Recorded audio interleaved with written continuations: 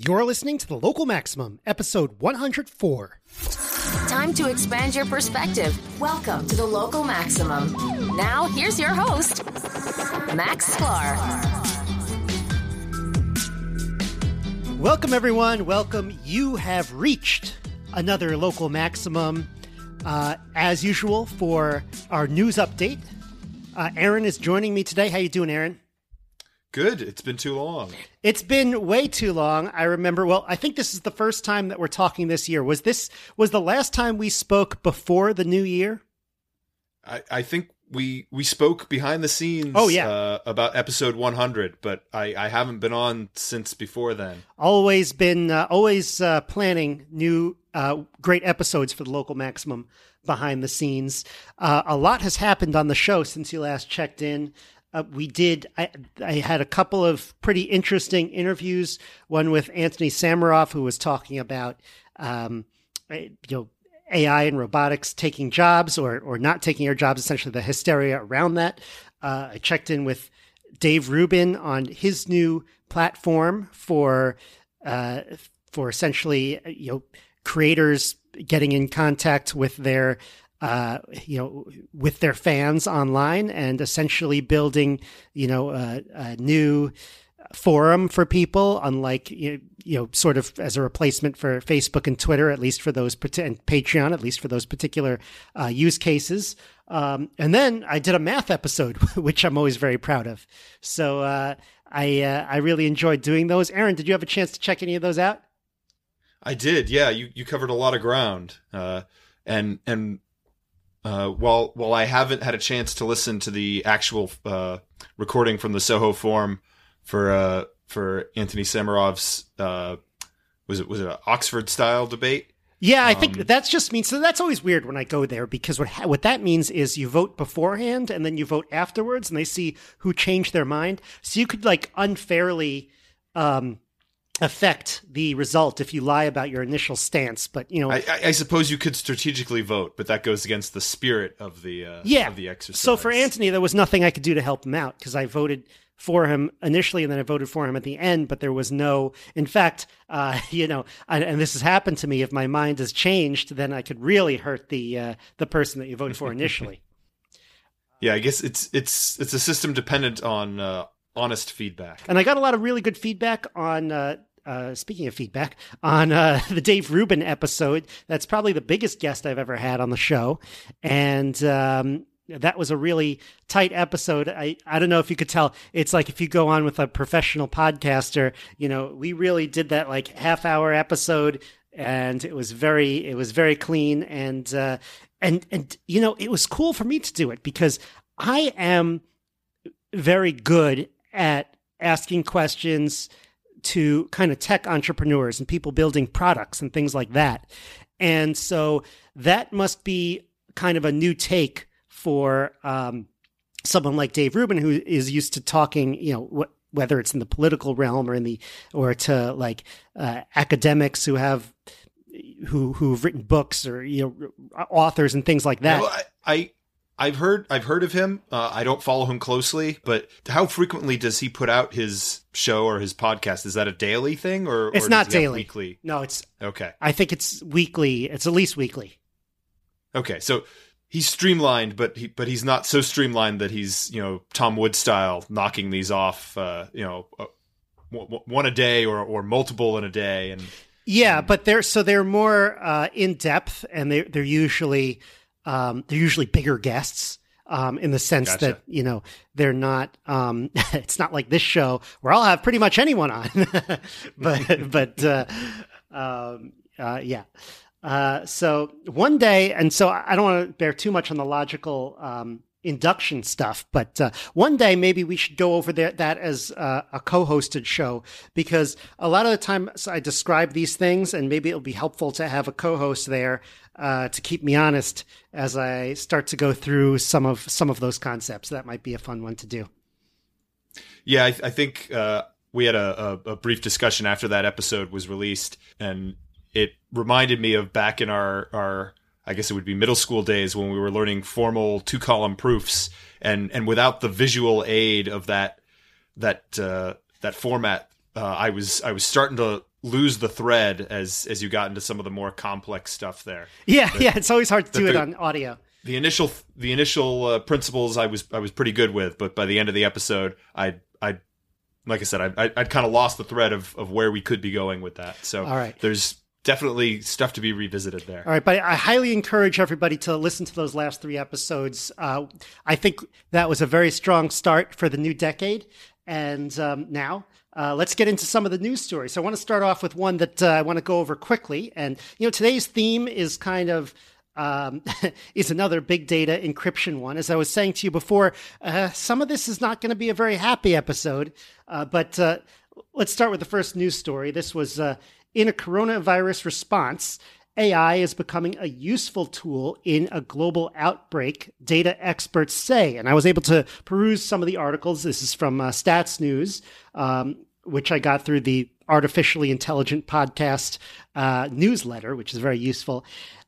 They were using search and social media post data. So this is just publicly available data online. So it's interesting when you talk about needing people's private data to run to run machine learning algorithms, to run AI, run AI or run big data analysis. This is just using kind of public data, which I find really interesting. That sort of data wasn't available during the SARS outbreak in 2003, and they're able to track probably more accurately than other authorities can, where the virus is likely spreading, how extensive it is, and how many, and sort of where and how it's spreading, which I find really interesting, but also, it's a really useful tool as people try to contain the spread of this virus.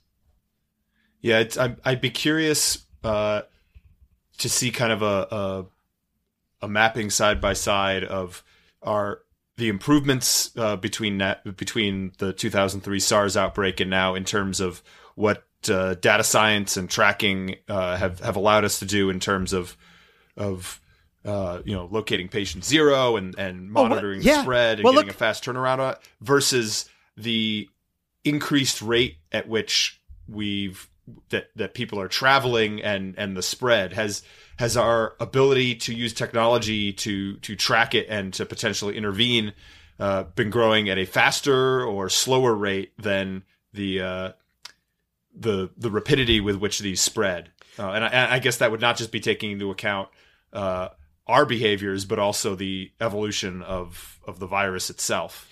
One of the interesting things, this is a faster or slower strain than that last serious scare. As I think back to 2003, and this is, people think the world is crazy now, but this was not a viral outbreak was not the scariest thing happening in 2003.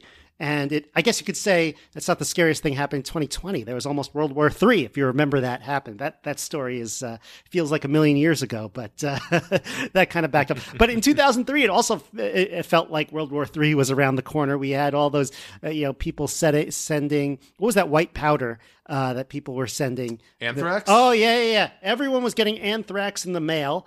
Wars starting all over the place, and I guess you had that SARS outbreak. But look, in 2003, the difference is, think about it, there was Google, but I don't think all of these search and posting technology, like there weren't so many people posting their personal stuff all over, Twitter and Facebook and everything. There was Google, but Google did not. That would have been pre-Facebook. Yeah. It would have been pre-smartphone. Pre-Twitter. And Google did not have the kind of data set to aggregate their search data back then either, which has been a huge boon to kind of data science studies. Yeah, it's definitely a different world, and it feels like we travel with a lot more ease and freedom now than we did then. But there hasn't been. I can't think of a single major transportation innovation between then and now that would have dramatically changed that. Internet on the planes sometimes when it works. Right, but that's not going to make it that would have no influence on the speed with which the virus is going to yeah, no. Going to disperse. Yeah. No, I don't know if, I don't know if that's a factor. Probably not. Although people, look, China is way richer than it was in 2003 and 2000. And the difference in China must be far greater than the difference here in the United States or here in the West. So I would imagine there's a lot more people in China that have the means to travel now than did 20 years ago. Well, that may be true. That there's a lot more internal movement there, and so that may be part of what allowed it to kind of get out of control, out of that single province, in a way that it wouldn't have a decade or 2 decades ago. So, did you know this? The city of Wuhan. Did you hear of the city of Wuhan? Have you heard of it before the outbreak of? Be honest. Have you heard of the city of Wuhan before the coronavirus outbreak? Nothing that sticks in my mind. It may have been something I've heard, but I would have substituted it with generic Asian city in my brain. Same here.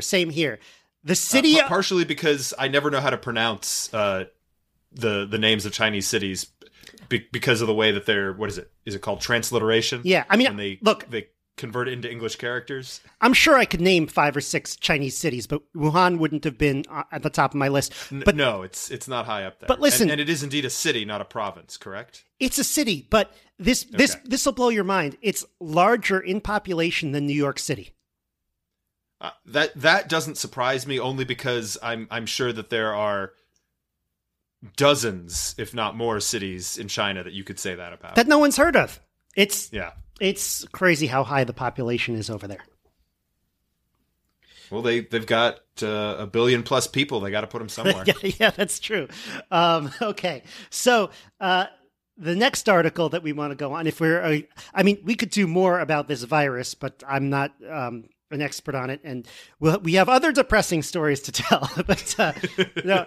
Okay, so Gizmodo has this article about self-driving cars, and it says your next car will be watching you more than it's watching the road. And so you sent me that article. That was an interesting one. And what I got out of it was the attitude of the article was, hey, understanding what's going on outside the car, that's too hard of a problem. There's all these animals and pedestrians and different kinds of roads. In conditions, we don't know what's going on. But you know what? All of this research and development was not done needlessly. We are going to point the cameras and the tech inside to you, the driver and the passenger, mostly to make sure that you don't do anything dumb. Isn't that great?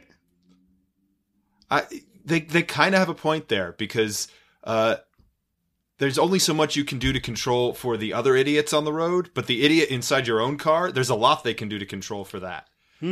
So I don't drive. And actually, some of these systems are in place already. I know when I recently purchased a vehicle, and I didn't end up with this system in my car, but one of the systems that I was reading about, it has cameras that are watching the driver and looking for signs of drowsiness and distractedness, and if it thinks that your attentiveness to the road is waning, it does some sort of alert to refocus you. And they probably can more efficiently and more effectively reduce accidents with that approach than, like I said, trying to worry about the other unpredictable cars on the road around you. So yeah, I don't drive very much. I'm very grateful for some of the safety features when I do drive, because I'm not a very experienced driver. So it helps me stay within the lines, and it tells me when the seatbelt is off. But I definitely notice there are times when they overdo it, and it actually makes things more dangerous, like when things are beeping and buzzing and you can't really tell why. And also the terrible user interface on the GPS device and the phone Bluetooth hookups. I mean, this could just be because I'm using crappy cars with a zip car. Yeah. So 2 things on that. One, the built-in interfaces tend to be pretty lackluster. And that's an area where Android Auto and Apple, Apple CarPlay? There's Apple CarPlay, yeah. Those 2 interfaces are far and away the leaders, because as long as the manufacturer complies to whatever standard they set for compatibility, it's going to be better than the built-in system that the manufacturer provides. Yeah, but think of how dangerous that is when that's not working, when someone's trying to get that working and that's not working. I know you're supposed to pull over and figure it out, but there's going to be a lot of people who don't. Yeah. Yeah, well, and the or they the think flip it's on going to that be that I easy, was so gonna they're like, say is, you can get in trouble really easy because you think it's going to be easy. You think you're going to put something, you really want to watch listen to the local maximum. You're going to put it on your car. You're going to click it. It's going to happen in 5 seconds. But then it's like difficult. And you have to touch all those things, and before you know it, your eyes are off the road. Don't do that, folks. yeah, well, and that's another place where the voice interface for some of those things is it's getting better and better to minimize the amount of actual touchscreen interface you need to have. Yeah, but it's slow going. But the other thing you mentioned was all the buzzes and beeps and everything, that the default settings for a lot of these are suboptimal. And it has the same problem that we do with your Facebook privacy settings, that 90-something% of people are never going to go in and change the defaults. Yeah.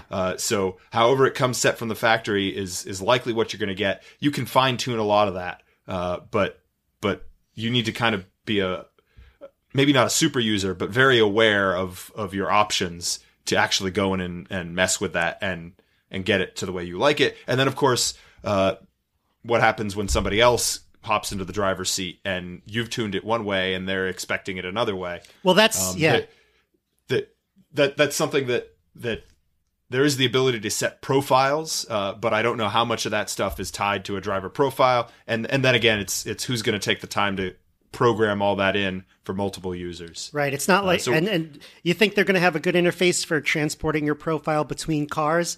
I don't think so. Yeah, well, so they don't have a very good track record on that stuff. For your media interface, so your podcast player and your phone, preferred GPS app, that stuff is all pretty portable with Android Auto or Apple CarPlay. But how I want my cruise control and my lane assist to work, that is not portable currently, at least not easily. And I think it's going to be a long time before we see portability for those kind of features, which are much more tied in to the specific hardware of the vehicle than your media interface experience. So this article says that they're going to detect your drowsiness. They're going to see if your eyes are blinking. They're going to look at your steering behavior, and then they're going to come on and talk to you. A disembodied voice is going to come on to talk to you. It'll recommend that you play music or pull over. With all the things we say to Siri and Alexa, we can't complain about a disembodied voice. Yeah. That's become a given. Yeah, I'm not complaining about it. I'm just describing it. Aaron, if the car tells you to pull over because it thinks you're tired, what are you going to do? I will give it consideration, but the car is not the boss of me, which is true until the car is the boss of me. And this is something that in a different context, when they started putting OnStar in vehicles, that means that somebody has the ability to remotely control your vehicle. They can basically force the vehicle to slow down and pull over to the side of the road, whether you want to or not, when you're behind the wheel. And they say that the main use for that is if your vehicle is stolen and involved in a high speed police chase, they can power it down and safely pull it off to the side of the road. But I'm not super comfortable with the idea that someone outside my vehicle has that kind of control. And similarly, I wouldn't be super comfortable with someone inside the vehicle who's not me having that kind of control, whether it's a creepy person sitting in the back seat or this disembodied voice, the AI that's decided that you're not listening to my advice to pull off because you're drowsy, so I'm going to do it for you and disable the vehicle. It gives me the creeps. And there's also the question of, can your car be forced to testify against you? If I get into an accident and they pull the car logs, that was in a movie. Oh, Aaron was distracted. Aaron was sleep deprived, and we warned him, but he didn't listen. So he's entirely liable, and the insurance isn't going to cover anything. Or he got into the car and he was clearly showing signs of intoxication. We can't prove it because we don't have a blood sample and we didn't do a road sobriety test. But the video inside your own vehicle is going to rat you out for something like that. That I'm not comfortable with. So there was a movie from 2011 called Horrible Bosses. I don't know if you remember that. I did not see that, but I remember seeing trailers. Right, it was with Kevin Spacey when he was still popular, and Jennifer Aniston, who's always popular, and some other good comedians. And I think at the end, their car saved them because the car provided the evidence that they were doing illegal stuff against their bosses, but apparently the car provided evidence that they were innocent of whatever they were going to be, or whatever they were going to be accused of. So hey, sometimes the movies that are prescient come from very strange places. Okay, so. So one of the controversial things here that the article mentions is that, hey, your recorded conversations, your video, your image, your likeness, the same issues that we have around the Amazon Alexa and the same issues. Yeah, and we even talked about this in the context of cars, I think, for, was it Uber or Lyft that was talking about that they're going to now be recording passenger interactions in the vehicle. So right. So what can be done with that data? So they're going to have to send that remotely in order to train the algorithm. And they say at the end something like, "Oh no, it's okay. We have this system called Edge AI, which is a system which means that it can detect all the things about you. It can detect your drowsiness and all that locally. So it doesn't have to send it to the cloud. It doesn't have to send it remotely. But my point is, right, they also have to train an algorithm, and you can't train locally because you have to aggregate data from everybody in order to do that into one centralized place. And in order to do that, you're going to have to send some data over the cloud, and it's going to be, they say it could be encrypted, but as we'll see in a little bit, that encryption may only go so far. Yeah, well, so the idea of Edge AI, this really comes out of an industrial context where in a lot of factories they've been doing for a while now, where they don't want to have to send all their data up to the cloud, not so much because they're concerned about security as much as it is a speed issue, that they want to be able to do this kind of analysis and learning on the factory floor without having to send it to Amazon Web Services or whatever, but they don't want to have it built into each individual robot on the factory floor. They want to have it on the edge of their local cloud, so to speak. And so that makes sense in that context. With the question of training data, I think this is going to be a lot like the ubiquitous pop-up option you get when you install something, where it says, do you want to opt out of the Google or Microsoft or Amazon, customer experience improvement plan, which basically means, can we use all your data to continuously retrain our algorithms? And most people, because the default option is yes, use my data, are going to click OK and continue to volunteer that information. They make you feel like such a freeloader if you click no. It's like when you say no to cookies, or you tell, I think you can elect to have Facebook not use identifying information for advertising, and so you just get random generic ads in that case. And the thought is, well, my experience is less quality in exchange for not giving my letting them use my info. Do I want the lower quality experience here? Yeah, they're going to need data from a lot of different users and a lot of different faces in order to get this to work, as I say in the article. So yes, it can detect your drowsiness or whatever it wants to detect. I don't know. Maybe it'll detect if someone's angry or something like that. Yes, it could do that detection right there in the car. But in order to train the model and send the data of the model down, it's going to need a whole bunch of recordings and a whole bunch of of video and audio, and whatever other sensors they put in there. So, okay. Interesting story. Finally, well, not finally, but sort of to bring together, this is kind of the central theme of the show today, which is Congress and encryption. So the good news is that Congress is tied up in impeachment right now. So they might not be trampling on the people's rights as much. So I hope this impeachment trial just keeps going on. And we talk, is so-and-so going to testify? I haven't looked at Metaculus recently, but I'm sure there's some predictions on there for how long impeachment hearings in the Senate are going to last. Just get everyone to testify, everyone in the country. So, all right. So there is a bill that's going through Congress, and there was a bunch of articles about this last year in December. But the bill is still kind of making its way through. So there's been its kind of worry that it would go through. So my understanding is that the bill has not been brought to the floor. That it's still very much in draft form, but everybody's talking about it. No, but there's no real opposition to it yet. I mean, the Republicans support it, the Democrats support it, the executive branch supports it. And I say executive branch because I don't know what Trump thinks, but the Attorney General. I think we're right to be concerned about that. However, I will caveat it with the consideration that until there actually is a bill, it's real easy to say that there's bipartisan support, because the way it's been pitched is, well, we're doing this to stop child pornography or XYZ, and nobody's going to come out and say, well, I don't know, I think we need to step back and maybe lighten up a little bit on child pornography. When you present it that way, everybody's in favor. Until we see an actual text of the bill, it's going to be really hard to get people to at least politicians to come out against it.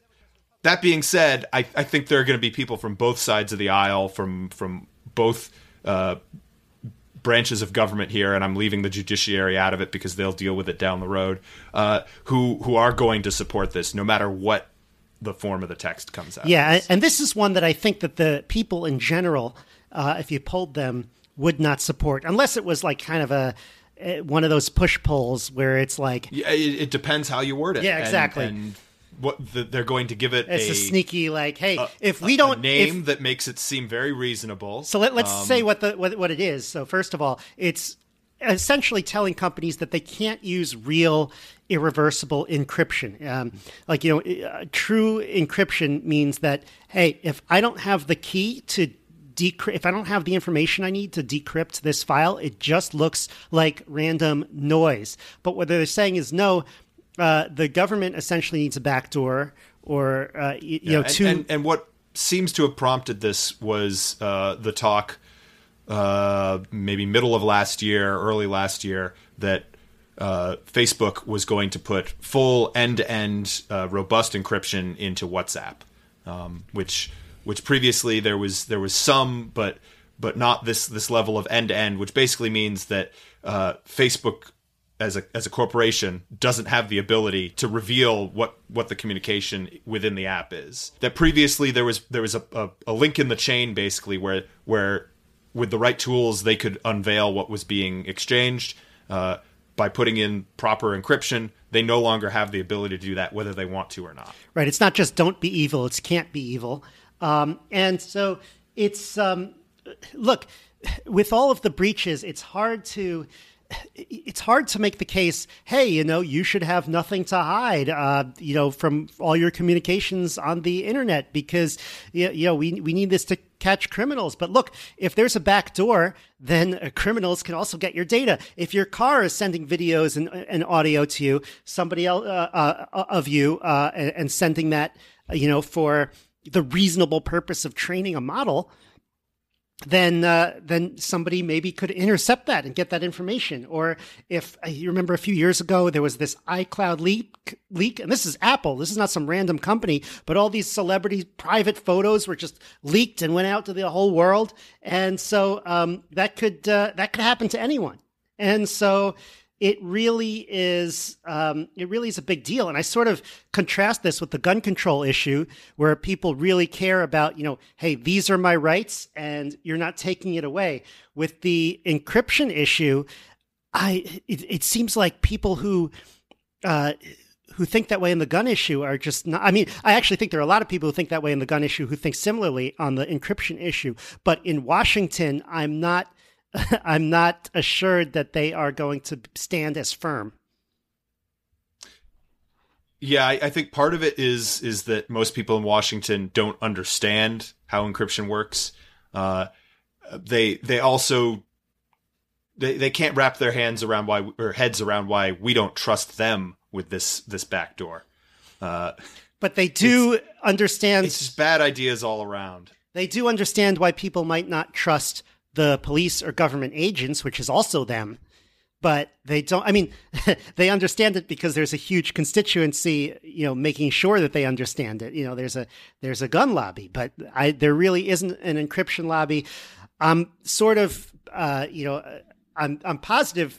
It's a positive note that some of these companies are actually pushing back and trying to build these end encryption systems, but I don't know how much of a backbone they're really going to have in the long run. Yeah, it's very, very disconcerting that I don't know how firm these companies are going to stand on this, because what they're really threatening is to take away their immunity from prosecution for some of these things.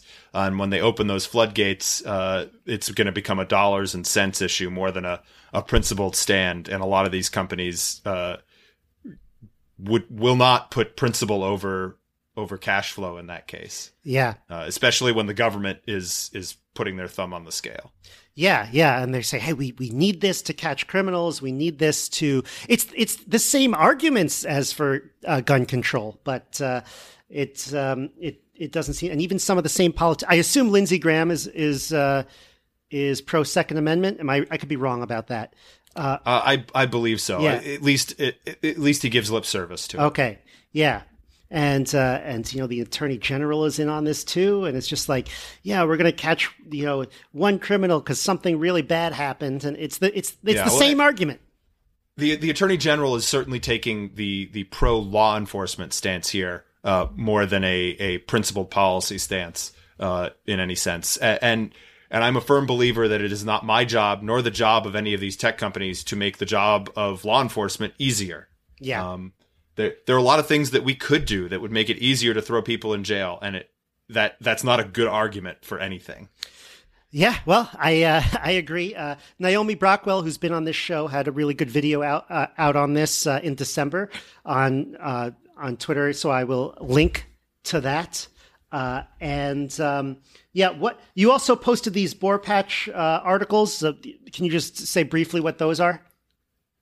Yeah, so Boar Patch is somebody that I've been reading for probably over a decade now, and among some of the topics he writes about, internet security or information security is a big one of them. I believe back in his youth he worked for a 3-letter agency in the greater DC area, and one of the things that he's covered numerous times is how there is. Depending on how you read the information, evidence might be too strong a term, but there is a very strong indication that the NSA actively worked to get vulnerable, weakened encryption algorithms into commonly used standards so that it would be easier for them to then go and crack communications.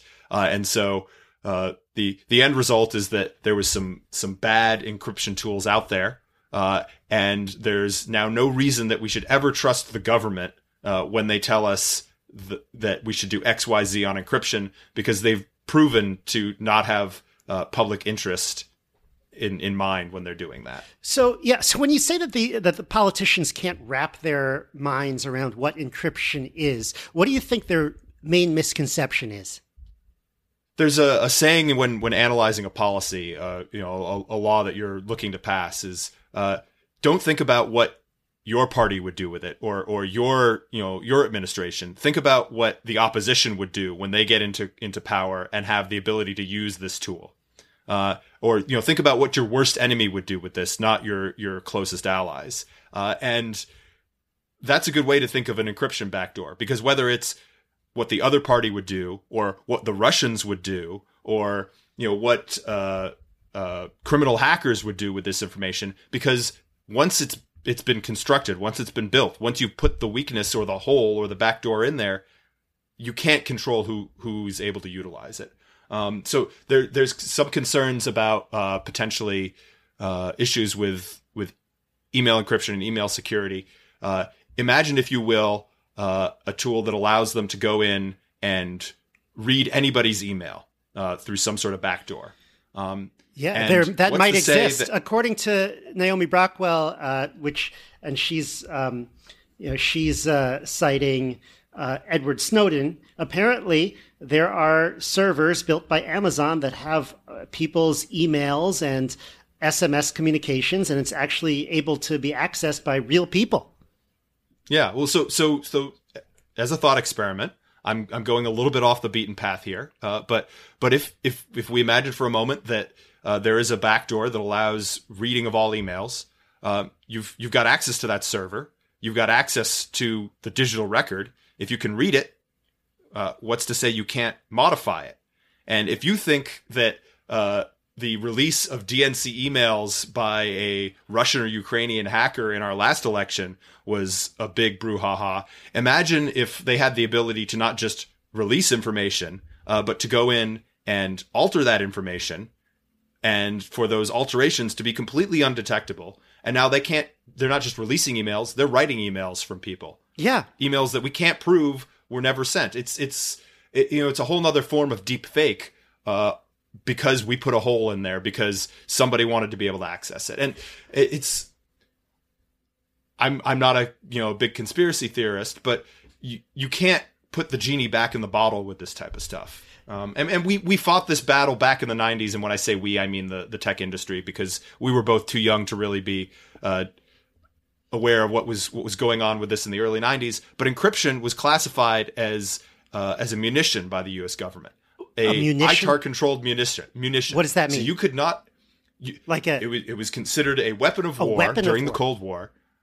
You could not export encryption algorithms outside the U.S. without permission from the State Department. This shit needs to be in the Constitution of the United States, that people are allowed to use encryption. It literally boiled down to, a couple of lines of code. If you brought that from the U.S. to Canada without permission from the State Department, that was a federal crime. And there were people who literally took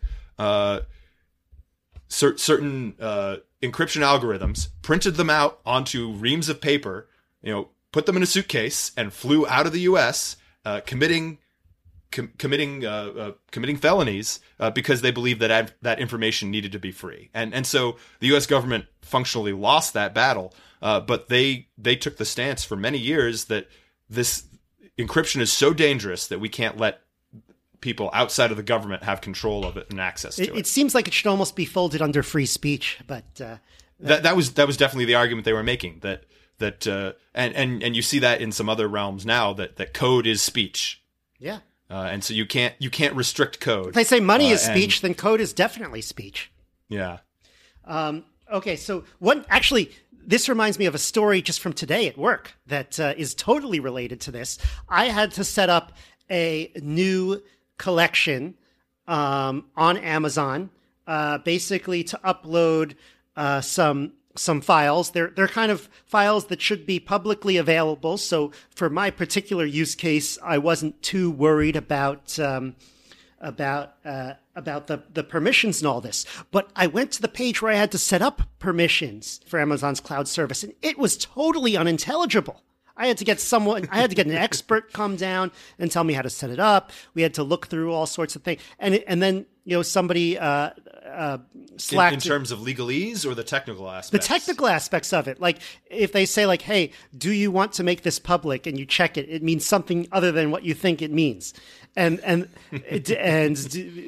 is the principal, and what's the, it's like they have a whole different language that you have to learn in order to use their privacy. It's like 1,000 times more difficult than Facebook, because imagine Facebook's privacy controls, but written for engineers who have been in this world for many, many years, and just increasing complexity. And I've seen on Twitter, I looked on Twitter, I was like, this is crazy. And someone said on Twitter, someone said, I'll have to look up the particular tweet, I'll post it. But they said, with the privacy controls this complex, it's crazy that companies aren't leaking data left and right. And then everyone responded, oh, they are. Yeah. So it's not as simple as, Amazon will keep it private and Amazon won't make a mistake. Sometimes the people setting up the privacy, not everyone at every company is going to be an expert at setting up the privacy controls in Amazon to begin with, even if Amazon doesn't make a mistake. Yeah, well, as bad as it is in cases like that, at least people are thinking about it, because I'm going to call back to something that Borpatch has railed on for years. In the Internet of Things, in all your connected devices, the issue hasn't so much been bad security; it's been that they haven't even considered security. And we're starting to see improvements there. It has to be easy for it to work. But yeah, it's the things as simple as there's no way to provide a patch or an update to this device. So that means that when that firmware was frozen, maybe years before the actual device hit the market, and there was a vulnerability in it, well, you're stuck with that forever. Yeah, and when that's a device that's connected to your home network, that's connected to your electronic door locks and your high definition security cameras in your house, that's not okay. Yeah. So in line with or in your car, aligned with the media and political assault on privacy and on encryption. Another day, another dumb article from the New York Times. This time it's FUD, it's fear, uncertainty tout on Bitcoin. Just an absolute crap show of an article. I do follow the author of the article on Twitter. I don't know why, but maybe he wrote something good in the past. But Mr. Popper? Yeah. So they say the thing is like, Bitcoin use is declining, and really the only use case that isn't declining is the black market. I mean, that's essentially the headline. Let me actually get the full headline here so I can see. Yes, Bitcoin has lost steam, but criminals still love it. With the subheadline. You know what this makes me think of? Well, hold on. Let me read the subheadline. The subheadline is: the police hope that taking down online black markets would chase away criminals, but the amount of Bitcoin spent in illegal purposes has reached a new high. Sorry, go ahead. So a couple of years back, India had some sort of initiative where they basically recalled all their high denomination bills and replaced them with new ones. Yeah, I think we mentioned it on the show. I think we covered it. Because the concern was that only criminals are using these large bills. And you hear that in the US to some extent too, with nobody carries around for casual spending really things bigger than 20s. So maybe we should get rid of, the $100, the $500, $1,000 bills, because really all that serves is to help drug dealers move large amounts of cash in duffel bags instead of dump trucks. They've never been to Peter Luger's Steakhouse, I'll tell you that. But yeah, this idea that Bitcoin is really only serving the black market is have you seen cash? So a lot of the claims in the article are contradicted by other facts given in the article and contradicted by the links they put in the article, which they say support one thing, and then you see a link and you're like, oh, they have data. A, they don't expect you to read the article, and B, much like apparently Paul Krugman is guilty of this, he doesn't expect you to follow the link and read the article that he's citing. But this is the New York Times, for Christ's sake. They got to do better than that. Well, I mean, isn't that where Krugman publishes? It is. But so clearly we've discovered their underlying editorial. But I've never been. I always have.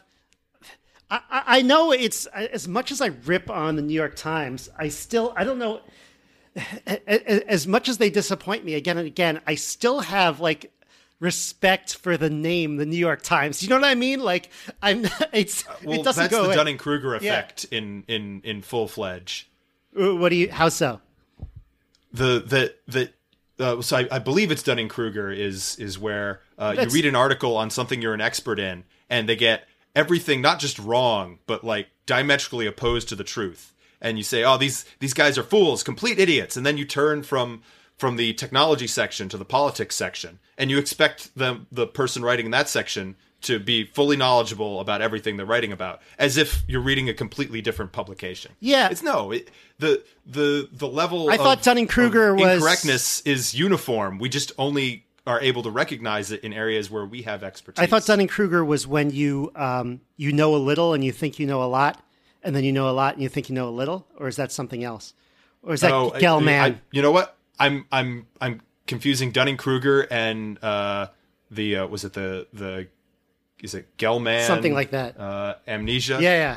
Yeah, I know we mentioned them before. I have to look it up to make sure I get it right. Yeah. No, but it's just I feel like the New York Times, as the name, should carry weight. But anyway, I've been hearing this crap for 7 years that Bitcoin, is only for criminals. First of all, they're like, oh, the price has continued to decline. Price and usage has continued to decline, and they always pick the most convenient spots to check. So in the past year, the price has gone from 3,000 all the way up to 14,000, all the way down to 7,000.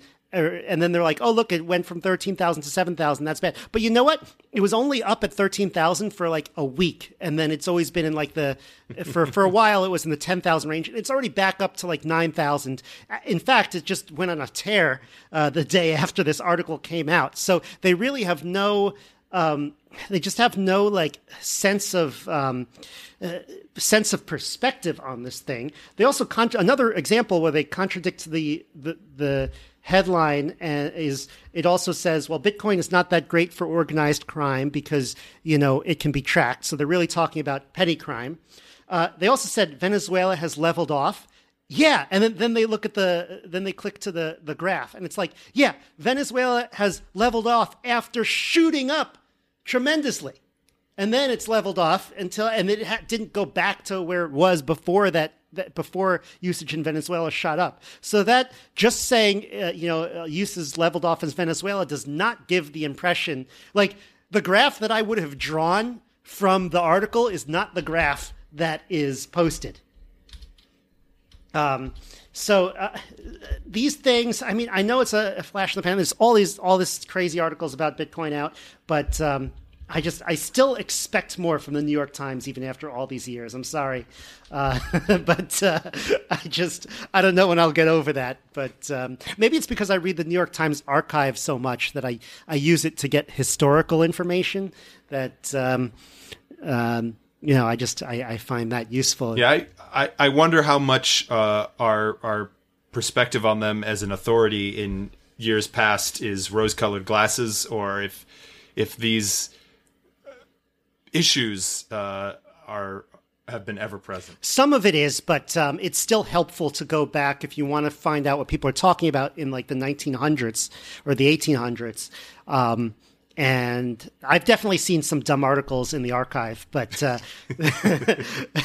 I guess, yeah, I mean, I don't know. Maybe. Well, to reiterate your point about kind of the sliding time window, yeah, and cherry picking your the time scale you're looking at. You could do the same thing with the markets in general. That I think I saw a newsletter come out right after the first of the year talking about how such and such a fund has had an amazing 2019, with like better than 25% returns. But then they tempered it with, don't take that too seriously though, because 2019 was a really good year. But if you look at the average over 2019 and 2018, turns out we're actually just pretty much on par with whatever the Dow has been doing for the last 50 years, because 2018 was a really bad year. Yeah, and so it happens that arbitrarily the calendar year for 2019 fell in such a way that we were able to chop off all those losses and only look at the gains. But you can't.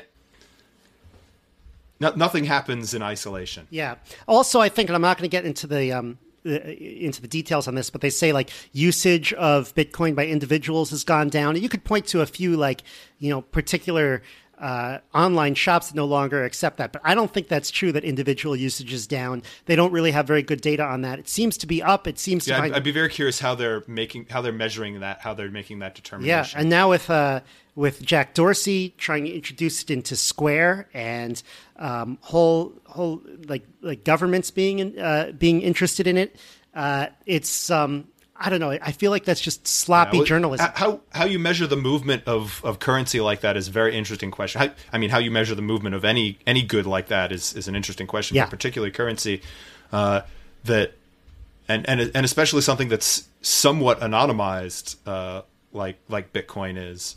I suppose you can get some numbers on volume and volatility, but tying that to individuals, I expect is very tricky. Yeah, and they have they must be using some sort of surrogate statistics there. You could see the number of transactions, but you don't know what all of those transactions are. Most of them are people moving around their own money, so trying to get out the actual transaction. And also, like, a lot of transactions now are through the Lightning Network and other side chains where they're not even registered on the blockchain. So that's not being counted? Yeah. So it's like tracking podcast download numbers. That if you're not doing it all through a single source, then you're losing data there. A little like that. Very tough when you're trying to sell advertising. All right. Any last thoughts today? I have a few. I don't know if you have a few. Well, hit me with yours. No, I just feel that I'm really starting to understand the issue of encryption and data, and the fact that I feel like we're kind of being manipulated by certain groups to kind of turn against this idea of encryption and privacy. And it's like, hey, you should have nothing to hide, and we really need it. And you see that in the Bitcoin article. You see that in this bill that Congress is trying to put out. Big data has a lot of positive things associated with it. Maybe it could prevent car accidents, even though, it's kind of creepy that it's like looking in at you. And if we don't have proper encryption, then people can just find you. Like they found it for the Nest data. Big data is being used to fight this SARS outbreak. So again, technology is a double-edged sword, but just give people the freedom to use it, to broadcast what they want, and to encrypt what they want. And the outcome would certainly be better than it otherwise would be if you remove encryption. Yeah, I don't know what I can do as a private individual to fight this war on encryption, to try and stop some of these these bills from getting through. You could be more careful yourself in your own use. But yeah, I need to give some serious thought to what I can do in my personal life and my actions to improve my personal information security. And I'll be honest, if someone did an audit of my security, I probably would not come out looking very good in that.